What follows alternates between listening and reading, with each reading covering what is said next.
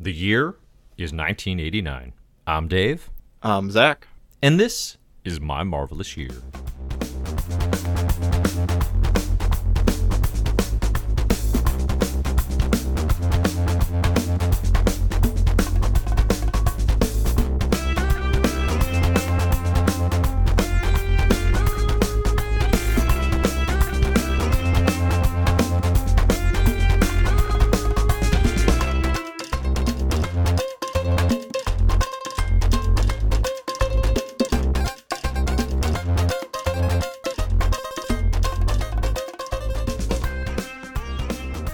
Hello, and welcome to My Marvelous Year. This is 1989, Part 3. My Marvelous Year is the show where we go through Marvel Comics from its origins to today on curated lists year by year through the 10 most essential stories. Typically the 10 most essential stories. Now, we are in 1989. We were wrapping up the 80s, and in Part 3 today, we're going to be talking about Incredible Hulk, Wolverine, and Captain America stories. Some big ones here as well. I'm Dave, founder and editor-in-chief of comicbookherald.com. I am joined today by an individual wearing an eye patch who, honestly, I've never met before. How is it going, Senor Patch? Lift up patch. It's me. Oh, it's Zach. I was here Holy all moly. Schnicked. Schnicked. That was a very German way of Wolverine's claws popping. Yeah. In America it's schicked, but in Germany it's schnicked. Yeah, hard schnicked. How's it going, Zach? Did you enjoy 1989 Part 3 comics? Yeah, overall, I like these. There's, well, I don't know. It's an okay year. Nothing that dragged me down too much. I didn't love strong, all of it. Backs off quickly. I don't know. Yeah, Didn't it's really fine. enjoy them. No, it's interesting. Yeah, it's an interesting batch. a bunch of stinkers. A bunch of stinkers is what I'll say. No, they're fine. it's we good. read, so we got Peter David, Incredible Hulk continuing. So we got the era of Joe Fixit. Now we're post Todd McFarlane, so that's definitely going to change the Hulk landscape significantly, right, on the art side. And then we get into Wolverine, where we're actually going to get Chris Claremont writing initially with some interesting art changes from John Buscema. We got some Bill Sienkiewicz involvement, definitely on the ink side of things as well. And then Very actually weird. Peter David's going to take over writing there before we wrap up the Captain saga in Captain America with a big oversized 350th issue. I include the 351st issue here as well. Now, if you like going through these comics with us on the My Marvelous Year journey, you can find all the comics we're reading in the show notes. Okay, you can get access to the master spreadsheet via patreon.com/mymarvelousyear for as little as $1 a month of your support, which we greatly appreciate. You can see the whole thing from 1961 to present day. Or no, I guess it goes to 2010 right now, but it's going to go to present day eventually. Yeah. It will.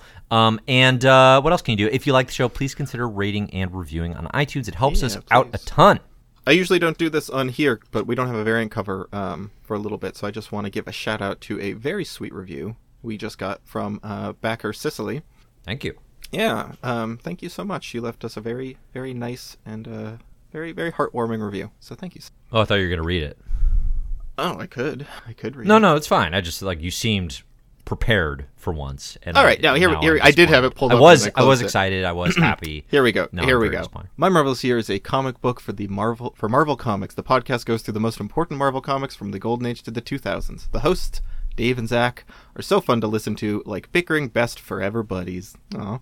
Even when I don't read the current comics, I still listen to every episode just to laugh and have a good time listening to the Comic Boys. I like us being called Comic Boys. That's fair, yeah. But this podcast is now a part of a bigger community as patrons can join the Slack channel. That's hoppin'. For free, you can join the conversation on other social media platforms. If you like comics, check them out now. Yeah, Cicely actually writes a lot of, she likes long form reviews of the comics that we're reading on Instagram and her Goodreads account, which is very fun to read. Nice. She's very thoughtful feedback. Thank you for the review. If those of you who are interested in doing the same would consider it, we may read your review on a future variant or we also did someone also called us the best sports podcast out there. That's a good one. That's a very good Joe one. Murph, number one sports podcast. Two big boys hosted the number one sports podcast in the world. I love that one. Do you think they got confused, or are they just making an amazing joke? I think they're just making a funny joke. Yeah, I would agree. All right, so let's dig into it. First comics we're at today, Incredible Hulk 352 to 354. This is writer Peter David. We got pencils here by Jeff Purves. I'm going to go Purves because I don't like calling him a perv, but I don't actually know. Inker Terry Austin, Purvis. colors by Petra Scotese. It might be Purvis. That would work probably better. I don't know if that's even. true either. Yeah. Sorry, sure. Jeff. Sorry, Jeff. But this, so we continue the saga of Joe Fixit. Now, issue 352 is a follow-up to that Harlan Ellison written Hulk story we read from way back when in Jarella's world in the Microverse. And then 353 and 354 we get to the Joe Fixit as Las Vegas enforcer side of things, which is actually the first couple Wolverine issues we're going to read as well. I will say, for my money, of the Joe Fixit stuff we read this batch, I like the Wolverine stories the best, actually. They're Chris Claremont written. They're a Wolverine and Joe Fixit in Madripoor, in Lowtown, in kind of the seedy criminal underside of the Marvel Universe, and Wolverine just constantly playing pranks on the Hulk. They're quite fun. The David and Jeff stuff does not succeed as much for me, but I still like the Joe Fixit era a fair amount. I really like the Microverse issue, the one Microverse issue we read. I think it's a ton of fun. Him going back there, but now as Grey Hulk, right? He's a totally different persona. And it's been he went there once and everybody in the Microverse worships him as a god, right? Hulk is this god, and now that he's gray, there's this Grand Inquisitor who is pretending that he's saying that the new Gray Hulk is the imposter, and he's the true voice of Hulk, right? He's the Hulk Pope, and this and it's just the Gray Hulk going through invading the land, driving out the imposters at the behest of these other rebels or whatever, who then double cross him and send him back. It's fun. I just like Gray Hulk basically, and I like seeing him. He's pretty smart, but he still can be kind of fooled by tickling his ego, right? That's his big weakness, is he's got this huge head. I had fun with this. I have to say, I didn't realize that Todd McFarlane was off of it until the second Really? issue. But my thought was because you know what? I don't think he's that big of a change, except in the way that the Hulk looks. I was just I had this moment of man, the Hulk just looks weird here. What's up with this? McFarlane's really switching his style here. Yeah, and then, I think they keep the same colorer and inker. Terry Austin is here inking, and it's not like a crazy switch by any measure, but it's a weird Hulk though. He draws a very different Hulk than you see anywhere else. I like this Hulk. I think he's kind of a weird, amphibian looking. He's kind of froggy looking. Yeah, his eyes are very wide apart. Ironically, as much as I prefer McFarlane's art, that was just kind of something else. I prefer the Gray Hulk Joe Fixit stories. Typically, to define the different persona you're talking about, he's not a mastermind, intellect, but he's got kind of street smarts. He becomes more Ben Grimm-ish, but also totally, but nastier, the Las Vegas enforcer with, mob aficionados and whatnot. That suits him quite well. So he's smart, he knows what he's doing. But again, like you said, he does get conned here. It's not like he's, again, this genius mastermind, but he's still, got the Hulk strength. It's a good switch. It's a good change of pace from the Hulk that we are all too familiar with, I think. And as we progress through to 353 and 354, then with the Hulk kind of dealing with the criminal side of Las Vegas and whatnot, you do get a really nicely defined sort of new vision for the series where it's day is Bruce Banner's time, night is when Joe Fixit comes out. And Joe Fixit kind of takes all these measures to try to keep Bruce Banner under wraps, right? Sedating him, we see in the pages of Wolverine. But then when Bruce gets out, as he does in one of these Hulk stories, then Bruce figures out he's been out of it for 3 months, basically. Joe Fixit has been bouncing around for 3 months since the leader's bomb went off back in that Incredible Hulk story we read not too long ago. So it's an interesting sort of switched up dynamic. We get the introduction of some importing new supporting characters in Incredible Hulk, such as Marlo Chandler, who's going to be a big Peter David favorite across his many series. So, all in all, it's if you like Hulk, these stories are quite important. They're quite good. And this selection that we read, aside from 352, which is that callback to the Ellison issue, which obviously is a standout in Hulk lore, you could really read almost anything from this year, and they have a similar vibe and tone and level of significance, I would say. Can I didn't know anything about Marlo Chandler. I just Googled her real quick. And you can tell me if this is a spoiler and I'll bleep it out. But she both dates Rick Jones and Moondragon. Which is you couldn't pick a pair that I have more opposite feelings towards.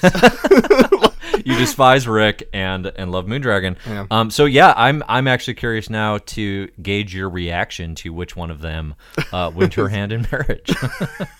That's pretty funny.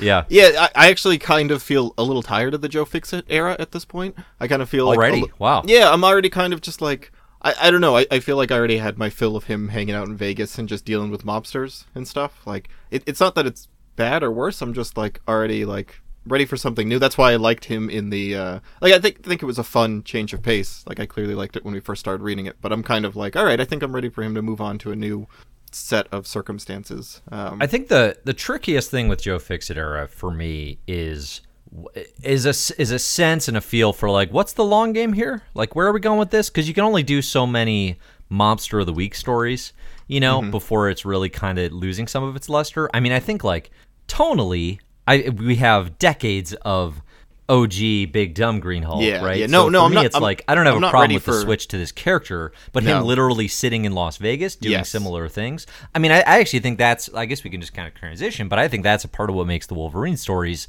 the standouts for me. Like I like 7 and 8 an awful lot because it gets him out of Las Vegas, it gets him to Madripoor. It's a similar scene, but it's also Joe Fixit back on his heels because Wolverine's the one in control, right? He's the lead character. He's pranking Hulk. It's a funny issue. It's smart, and it's Claremont. It's Claremont having fun in the Excalibur way, but in Wolverine, so it's a lot more grounded and less clownish.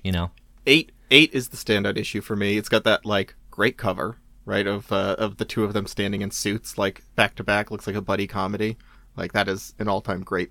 It is absolutely. I'm trying to get the credits on it. It is John Buscema doing the cover. It's perfect. The proportions are great. Wolvie and Hulk in those white suit and tie look, or suit and bow tie look. Yeah, it's awesome. Really good. Oh, before I forget, I think it's 14 through 16. Is that Mike Mignola doing the covers? On the covers? Yeah, because it doesn't say anywhere who does the cover art, but like that looks like I thought it looked like him too. No, it's Kevin Nolan on 14. Okay, maybe later. Oh no. All right. No, this is who I thought it was. 14 is the one that I thought was Mignola. Okay, they just have a very similar style. Because that looks like kind of like before he really dug into Hellboy. Right, we are going to get Mike Mignola pre-Hellboy coming up. Is it next episode even? I have to ask you this. This is a total aside that I might cut out. I'm doing the My DC Year, list, still chipping away at that. And do you know about Cosmic Odyssey? Is that a well-known comic? Yes, I know about Jim Starlin, Mike Mignola. It's pretty good. I liked it. I had no idea it existed, and I was like, all right, what's next on my list to check out? And I was like, oh my god, Jim Starlin doing a New God stories, drawn by Mike Mignola. And I read the first issue, and it like absolutely lived up to all those expectations that the creative team. Yeah, I like Cosmic Odyssey a fair amount. It definitely doesn't get nearly as much hype. Yeah, I don't hear anyone talking about it. And it's got ramifications though, even that get brought up a lot. It's very good. Okay, so I actually kind of here's the thing. I don't think these Wolverine issues are bad. I think they feel kind of inessential, and they feel like maybe it's just the entire Wolverine series has a lack of essentialness to it. Well, it's not just that like essential for the larger universe. It's inessential in that like I'm kind of just like, what? So what's the takeaway here? What's the point? Like what really draws me in here? Because the thrust of these is like, if you want to see Wolverine taking down pimps, drug dealers, and vampires in the slums of a Southeast Asian city, if that sounds cool to you, these are good comics. That does not sound cool to me, and it does not like surpass my expectations for what that would be, with the exception of like I like him and Hulk bouncing off each other. That issue like worked for me because of the Hulk. Besides that, I kind of like was 7 and 8 are the standouts for me. 10's actually very interesting. We'll cut to 10 in a second here, but Wolverine having Hulk to bounce off, especially as Joe Fixit, helps a ton. Because it brings in that broader Marvel universe, and it also like it kind of reminds you like Wolverine's reach, because this is a series that diminishes the reach, right? We're not talking X-Men. They don't come. They don't cameo. I mean, Madripoor. He's got his network of supporting characters. Like, what? Is there something to Madripoor that I should find interesting? It's just like it's the hive of scum and villainy in the Marvel universe, right? I mean, that's that often like having someone dealing with that criminal element. I mean, that's a huge part of Wolverine stories. It's a huge part of Punisher stories, not in Madripoor, obviously. But that's a fairly standard thing, I would say, in a fictional universe to have like your island of criminals. See, I don't know. it doesn't even read as like being quite as bad as like Gotham, right? Like Gotham, I feel like they sell better, as this. Like I never really got the idea that it has like it's a corrupt. Gotham's much bigger. Yeah, it's a Gotham's corrupt, much bigger like, in being like corrupt from society. top down, but still operating as an American city, right? Whereas Madripoor's something else entirely. I mean, I didn't will get agree with you, and I've said in the personality from the past, city, like is I what don't I'm think saying. Wolverine as a solo series is incredible. I do think what you just said though has two streams, even though you lumped it together. There are kind of two tones that Wolverine takes in the early going. There is Wolverine v crime. And there's Wolverine v Supernatural, right? The vampire stuff is like vampires doing crime, but also like I kind of lose it. I lose attention with the supernatural stuff in Madripoor. Oddly enough, it's not. I'm not anti-vampire story. I think Wolverine vs. Vampires has its place, but it gets kind of lumped in, and I actually tend to prefer Wolverine just sort of like busting up. I don't know, just kind of messing with like he's like the Daredevil of Madripoor. Well, it's that see, kind of it vibe. made me actually think. I was like, what is the situation I like to see Wolverine in? Because I didn't care about like Wolverine here, right? Like I had a hard time getting and it's just like he's one of those characters I like seeing bounce off other characters that I like, but I have a hard time figuring out what I want him to do solo. Like, what is a good role for him by himself that does not bore me? Right, like the few That's I a can tough think of ask, that work actually. is like Old Man Logan. Like I had fun with that, like he's Yeah. pretty solo there. I don't know. Like besides that, I have a hard time thinking of like outside the X-Men. And I haven't read that much, to be fair. So someone will surprise me, I'm sure. Well, it is an interesting question, I think, actually, because it becomes the central question for any ongoing Wolverine series. I mean, it is that thing of, we've talked about this with the X-Men in the past, but like they don't really work, I don't think, particularly well when you take them out and you put them in a Spider-Man or a Daredevil role. And you're like, oh, solo hero stopping crimes. Like, that's not really how we've enjoyed, or how I've enjoyed X-Men typically. Like, Wolverine he's a part of that team as much as he's the lone wolf. He's only the lone wolf in contrast to the rest of the unit. When he's just out on his own, that angle isn't interesting, right? He finds his supporting network of Jessica Drew, of Jean, who's Karma from the New Mutants, and Jessica Lindsay Drew. McCabe, Right? the actress, right? Yeah, weird like crew of side characters. The Jessica Drew thing is the funniest to me because the Spider-Woman interesting. comic, had 50 issues. It floundered from writer to writer. No one ever really like sunk their teeth into it. Claremont did write that he always plucks from the characters that he enjoyed writing, Right, pre-X-Men or as X-Men was Yeah, he getting did like hot. a dozen issues of it. But like that series totally floundered around until like I think Nascenti and somebody else finished it by killing her, and then immediately They had the editorial ask to kill her. Yeah. and then immediately people were upset, so they brought her back like immediately. And then Yeah. she's here. I don't think they say the word Spider-Woman once here, which is No, really they allude funny. to her powers. It's very interesting. 'Cause They they're allude like, to her powers, but they only don't call even her say the Jessica word Drew. spider. It's just like all of a sudden Jessica Drew is in her evening gown, scaling a wall, Climbing a on all wall, floors, yeah. and it will be like, due to her superpowers, she can scale a wall with Wolverine. And Yeah. I think that's so funny that if you had no context for this series that like was not a hit, this is not a popular series everyone knows. There's a very Yeah. good chance you're just like, all right, Jessica Drew, she's a woman who sticks to walls. That's And she never suits up either, like Nope. in the classic Spider-Woman Yeah. costume. It is an interesting choice for sure. funny, Well, even yeah. Karma, I think too. Like they don't really pull from I her did- like ties to New Mutants and the X-Men. They kind of just mention her like as she's got all these family connections in Madripoor. Claremont plays it pretty subtle, Honestly, actually, with I all missed of these supporting characters. I miss Karma was even here. Like, Oh yeah, right. No, that's the I thing. Like, 100% did not know Karma was in these comics. Yeah, no, it's they don't make a huge thing of it other than like on occasion she can possess, somebody's mind.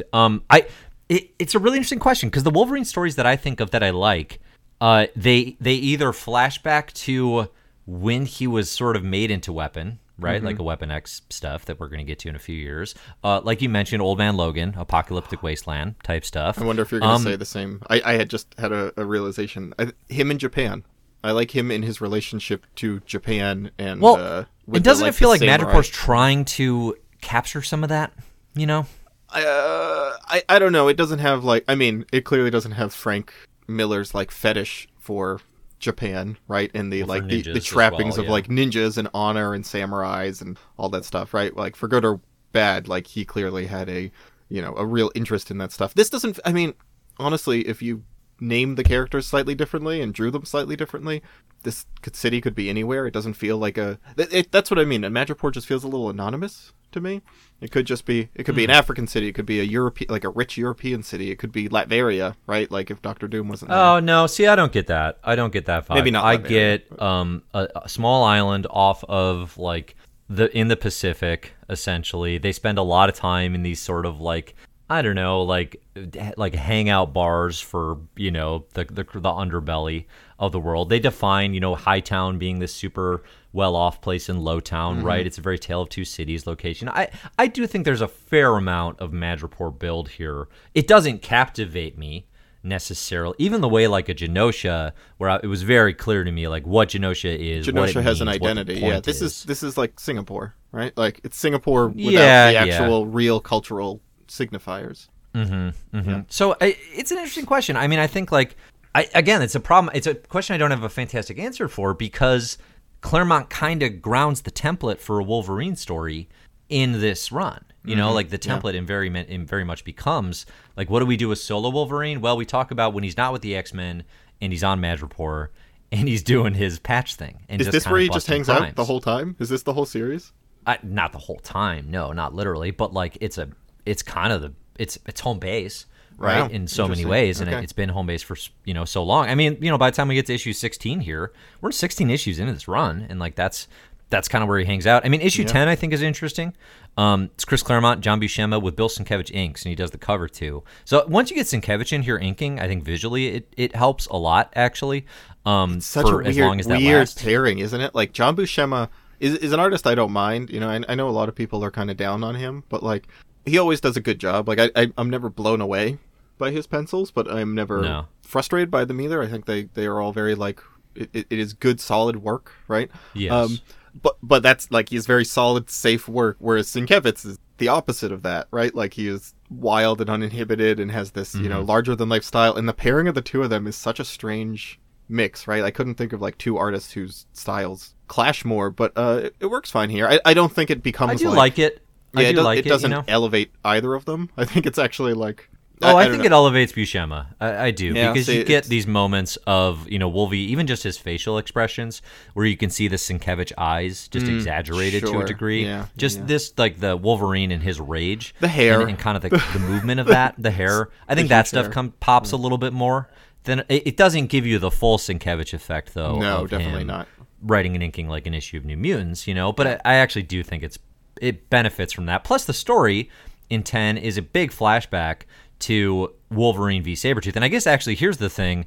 For me, Wolverine stuff is often most interesting when it is like, what was his past like? Because that's the enigma and that's the history here. And issue 10 does the thing of splitting present day Wolverine kind of busting up some crime stuff, right? And kind of this mystery of, you know, it's today's matters for some reason. And it's a flashback to this time Sabretooth murdered his then girlfriend, the Indian or Native American. Maybe she's not Native American. It might be in Canada. I'm not 100% on that. It's Apache. She says Apache. Apache, thank you. Yeah. Silver Fox, right? And the history part of it, especially at this point in Marvel, is very interesting because we don't know much about that, right? We get these allusions in like Mutant Massacre even to Wolverine and Sabretooth having a history, but that has not been built up yet. So that stuff I actually think is an effective use of a Wolverine space. Now it's intersecting here with present day, just kind of anonymous Wolverine fighting baddie hench guys, right? And they're shooting at him on docks, and it's just like stuff's exploding, and I don't know. I can't get invested in that part of the plot. I suppose. Yeah, it's a weird. But him fighting in the snow with Sabretooth, I'm invested. That part's okay. It's just so strange. Like Claremont, for all of his strengths, and he has a million strengths, I think has just this enormous flaw of like not knowing how to pace a comic book. Like he has never been a strong like pacer of a comic book, and this is just one of those weird things where it's he's a pacer of long narratives. I think on a single issue level, which has always been my complaint about him, right? But you know that does not mean that overshadows everything that he is doing. Like he deserves all the credit in the world for a million things that no one else has done.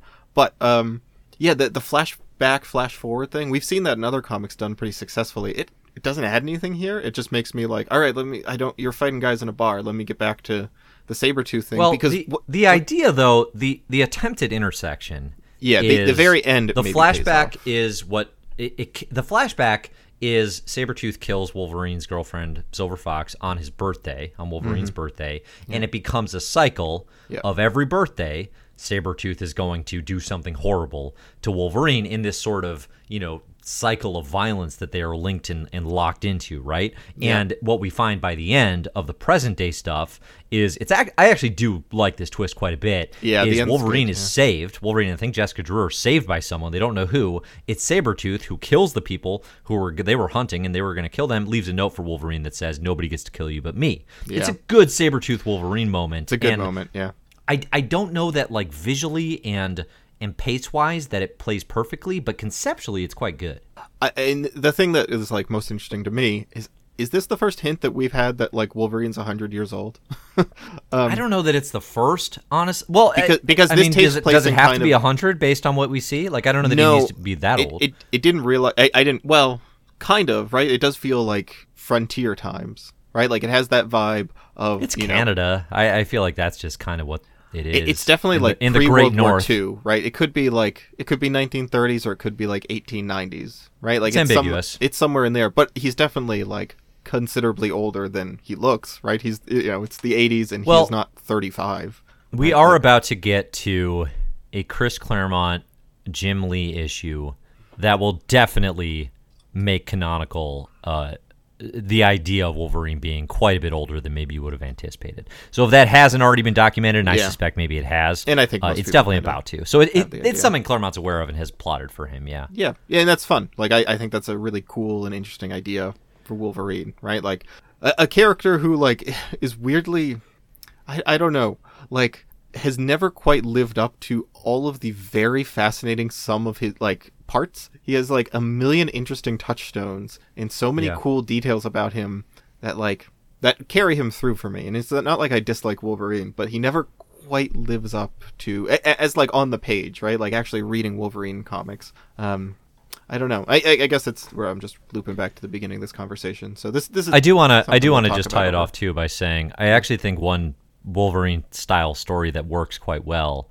that we're going to see a lot of in the future, and there's even some stuff we skipped over, like the Wolverine Kitty Pryde miniseries, is the Wolverine Lone Wolf and Cub thing, right? Where it's Wolverine, gruff father figure, and then there's the cub, right? And in this case, it's usually a young mutant girl. It's typically what winds up being. Which I don't get the pervy, like, older dude thing from him, which is really nice. Like, I don't... never really played into that. With the exception of him just smooching Jean Grey when we just saw that Inferno. That's like one of the small handful of moments where I'm like cringing at Wolverine and his like aggressive... You were cringing at that because it was... forced on Jean Grey? Yes, but I mean, you're right. Yes, like, ask the woman first. I agree. And narratively, I do understand. Like, they built up this romance between these two characters. Yeah. It's not like there's not a history there. So not to defend I'm just saying that I actually appreciate I understand why it happens. That, these young mutant women that he kind of like is protective over, there is not a gross leering, like he's not sexually interested in Kitty Pryde, and that does not come across, right? Like it is purely a paternal, platonic kind of. Well, and that's what you see in Logan, the film that was so good, right? It's the Lone Wolf and Cub thing. I think actually works pretty well for him. It doesn't really have that actually element too much with his supporting cast, maybe a little bit here and there. But so, all right, so issues 14 through 16, I kind of toss in on the end here just for like a feel for what this series kind of becomes post Claremont. It's written, but this is actually like, so it's 3 issues and like technically a 6-part saga. It's written by Peter David. We got art here by, who is it? We got inks by Sienkiewicz, but it is art by Buscema. And it's just like, it's a full-on supernatural thing. We get Wolverine versus, mystical creatures and vampires and this and that. I just don't. These issues do not sink their claws into me, pardon the pun. Hardly one bit. I just totally lose focus. Yeah, you know what, again, if this sounds cool to you, it's probably going to be very readable, and it just doesn't to me. One thing I wanted to call out is on 14, some of like the worst modern coloring I feel like we've seen. Gregory Wright. Interesting. Does like every person who is not white is a sickly gray or green. Like every, there's like a black man in this, there's a bunch of Asian characters, and they all get like the absolute most disgusting coloring, and it's some of the worst we've seen. Like even compared to, like every Native American just being colored like hot pink. It is very, very awful. And then the lettering, Tom Bruzenak here.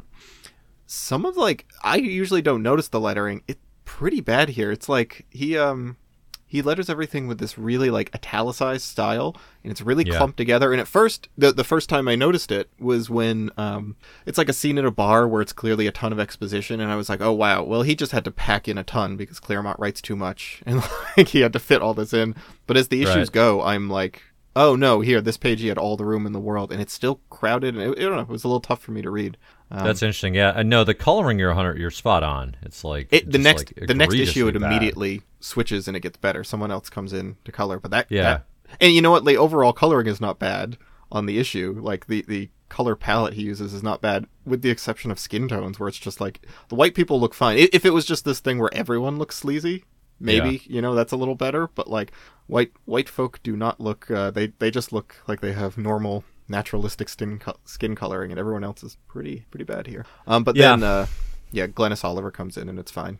For sure. I will say, like, if you are a big Wolvie head, and I think I've asked this before, like, definitely write to us in the Slack or at My Marvelous Year at gmail.com. Like, I would be curious to know some more Wolverine solo series stuff that fans really dig, that maybe could hook us on the character more. Because I think otherwise, for our part, like, I want to explore a little bit more of the Larry Hama written stuff. I think that's going to be good in the 90s. Obviously, we're going to read like the Weapon X stuff in, which actually is published in Marvel Comics Presents. But otherwise, I mean, we're not going to read a ton of like his solo series. So let me know what you think there. But otherwise, let's move on here to the big finish, to the Captain Saga by Mark Grunwald and team. Karen Dwyer wrapping this up on art. We got inks by Al Milgram, colors here by Gregory Wright, ironically.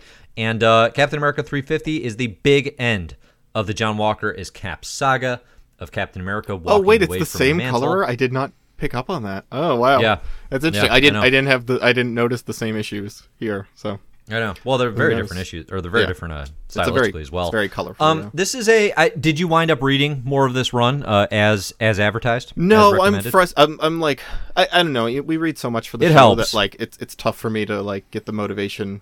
And there's so many other things. It's definitely one of those ones I like. I was reading it today and I was like, man, I'm going to be excited. I guess my thinking usually with this is like, I'm going to wait till this is pretty far in my memory and then go back and read the whole thing again, right? So that like these issues aren't quite so repetitive. So probably a year or two from now. But like, man, I love this run. Like, I'm really, really digging this run. Well, and there's a lot of reference points, and just like, even by the end when John Walker is in a room with all the villains he's encountered over the series, we haven't necessarily read stories with all those characters, like the Resistance, are a group of mutants who show up in this, they're in issue 346, which I just reread for some X-Men stuff I'm doing over on YouTube, and like these issues are very good. Like this run, it adds a lot, it builds a lot to the world, but 350 brings everything to a close.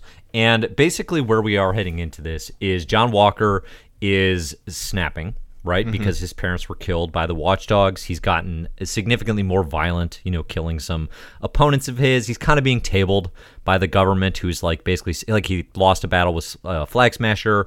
So they're mad at him for a whole host of reasons, but also they're like, we can't control this guy anymore. And we also have Steve Rogers stepping in and finally just being like, all right, something needs to be done. And then to top it off, we have the return of good old Johan, a.k.a. the Red Skull, who we did see die back in Captain America number 300. Yeah, like 4.5 years ago in real time. Yeah. I'm a little bummed that the front cover says the dramatic return of the Red Skull, because I think it's teased out really well in the comic itself. In the cover, it doesn't need to be spoiled on the cover. It's not. Yeah. The issue does not merit that. I mean, in the issue already has the draw of like, you've been building to the two of these guys fighting for years, right? That is a big enough draw for this. I just want to say, I think Mark Grunwald, this is not the only way that this functions, but this is one of the like platonic ideals of how superhero comics can function for me. He strikes the perfect balance of like silly, over the top, like costume men punching each other, while being like still grounded in enough of a reality and character that I care about it, right? That it doesn't become absurd. And I think that's so hard to do, because it's either this or you go, I don't know. I'm trying to think like what else. Well, I mean, this is the like I love Daredevil, right? Those Frank Miller things. There's a ton of comics that I've loved that we've read, but like they don't read quite as much. Like Daredevil, I don't know how to put it. It doesn't read quite as like big silver golden age superhero to me, right? It doesn't have that like the fun factor of like of that nostalgia. You mean? Maybe not even nostalgia. I'm trying to think how I can and put it. Like Daredevil feels like it's kind of its own thing, using the trappings of a superhero comic, right? Okay. Like, and like same with Panther's Rage, Starlin's Cosmic Comics, right? This feels like this like unfiltered superhero comics, right? Like it is purely like. I wonder if part of that is Cap has roots there, right? Right. Cap yeah. is yeah. a Simon Kirby creation from the 40s. So compared to like, I mean, does. it's my own narrow, like definition of what like a quote unquote superhero comic looks like. Okay, it's kind of like. Well, I'll tell you. I mean, there's a scene here. Not to like just there's a scene here where Cap jumps in front of a truck, saves 3 children. Oh my god! Then dives, saves a baby, and catches the apple pie. Catches the apple pie. That moment It's is so funny. It's very old fashioned and funny, but it's also like it doesn't feel absurd. No, because you know that he's like winking at it a little too. Like he's having fun with it, but it's also not just it's not just a joke, but it is a joke. Okay, I guess the comparison is to like when superhero movies feel self-conscious about being superheroes, like the original X-Men movie, right? Versus something all like of them. right. Versus something like Civil War, where it's just like, hey, you know what? This is 10 costume superheroes all punching each other at an airport, right? Like, and this is unabashedly like, hey, it's just fun to see like these it's a silly premise, and we're not like really hiding it much anymore, right? But this is superheroes. Right. I guess that's maybe what I think, where this just feels like it's not trying to be anything else. It's just the like, it's when like Spider-Man comics are at their best for me. Like Kraven's Last Hunt is one of the best Spider-Man comics, but I don't maybe view it as much as like a traditional like superhero story, if that makes sense. I don't know. Kraven's Last Hunt is not a traditional superhero story. Yeah, I mean, almost only in the way that, like in this false dichotomy I'm setting up in my head, of what is and isn't a superhero story, right? So I guess maybe I should redefine it as just, kind of this like classic idea of, like the Alan Moore Supreme stuff, right? Like where he really, I guess maybe it's the stuff that calls back to the original heyday of like what superheroes are without,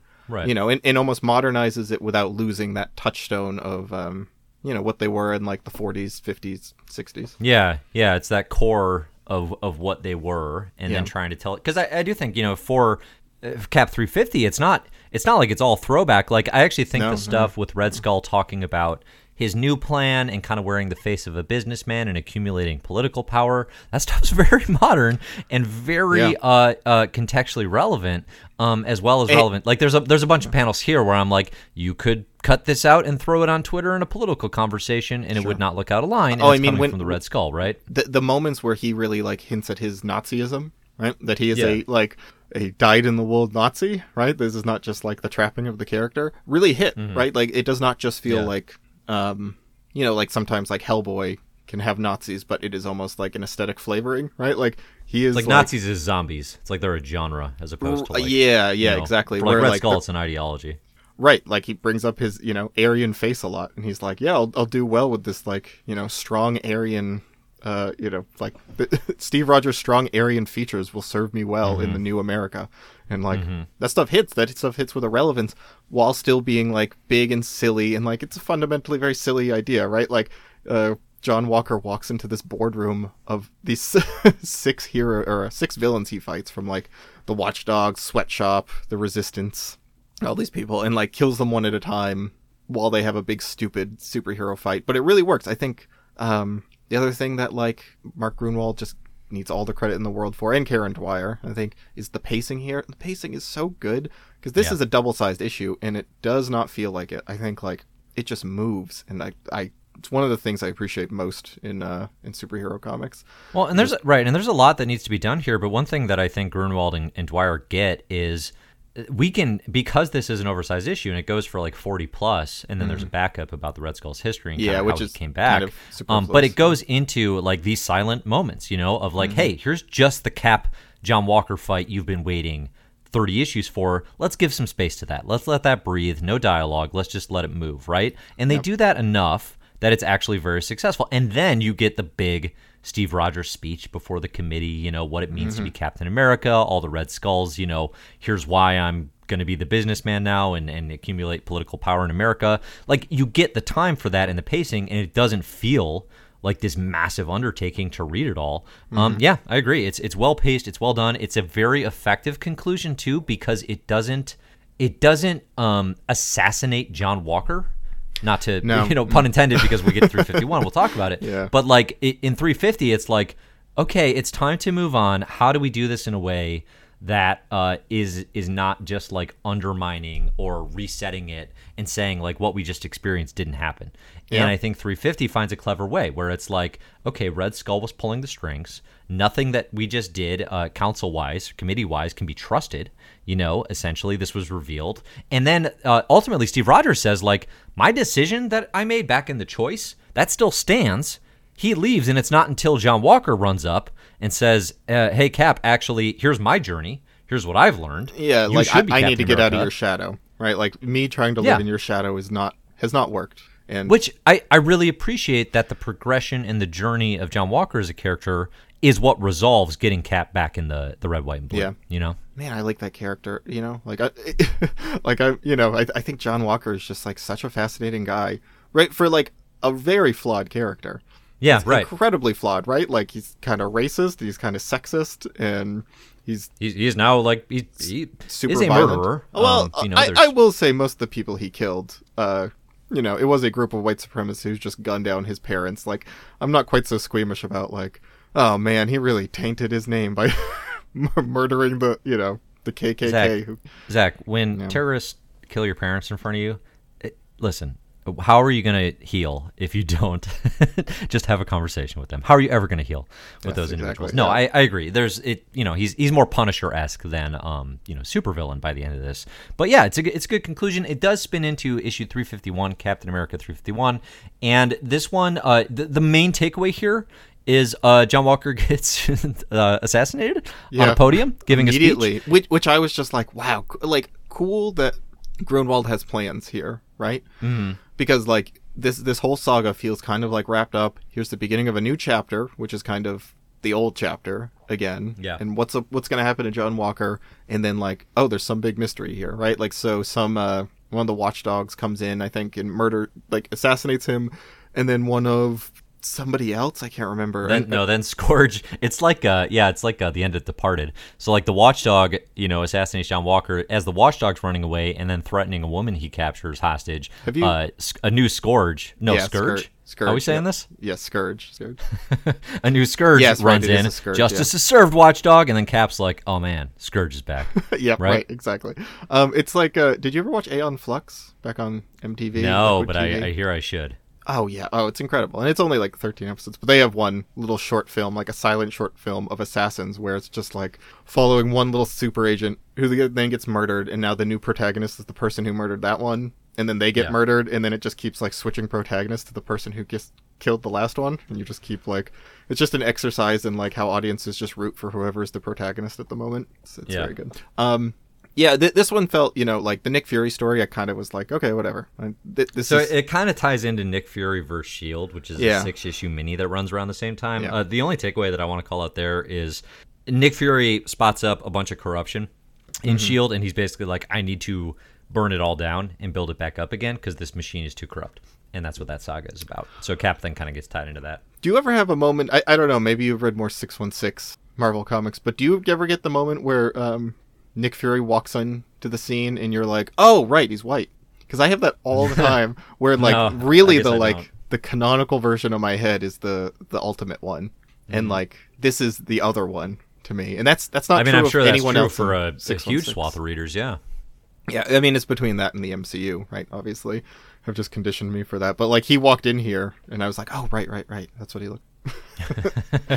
The end of this issue also reveals that like the John Walker assassination is something else is going on because his body is missing. Right? That's the big moment here. It's not just we're not actually losing Johnny Boy. Yeah, if he just got assassinated, then I'd be like, well, that's a bummer. That's a weird way of just tying up these strings. Oh, right. You know? Right, for sure. No, that would be a bummer.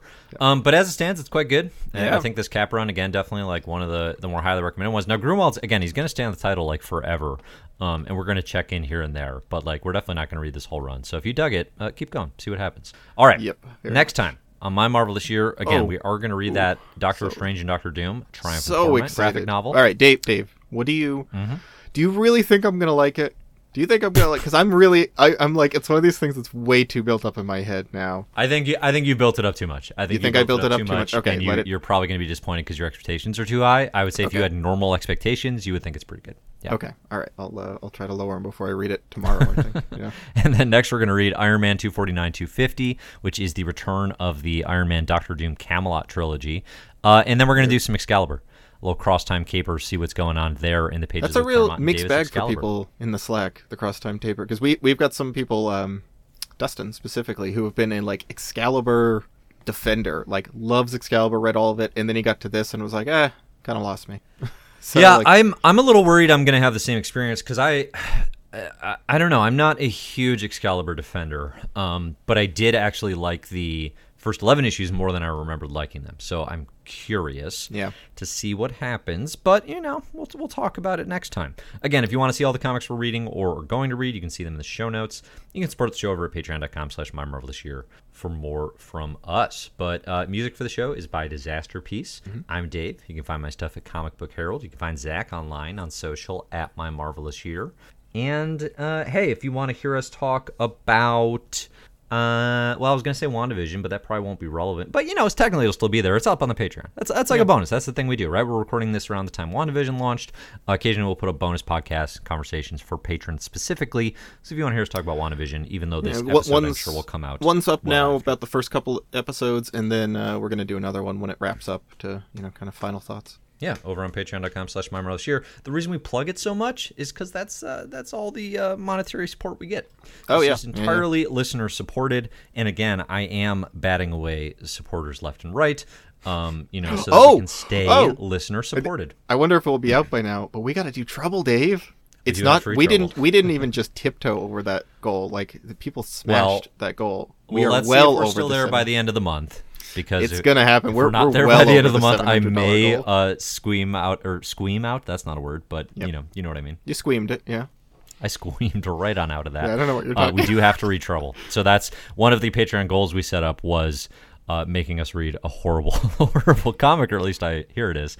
And that is the thing we're going to have to do. So you can hear that over on Patreon as well. Ooh. Just make sure. Thanks everybody for listening. Make sure the wife's not home when you read that one. Oh God, man, no! Sorry, gross. I think it's teenagers. I'm sorry. I take that back. The whole thing's gross. So we'll try to think of a way to talk about it that isn't horribly offensive. And in the meantime, we'll see you next year. See you next year.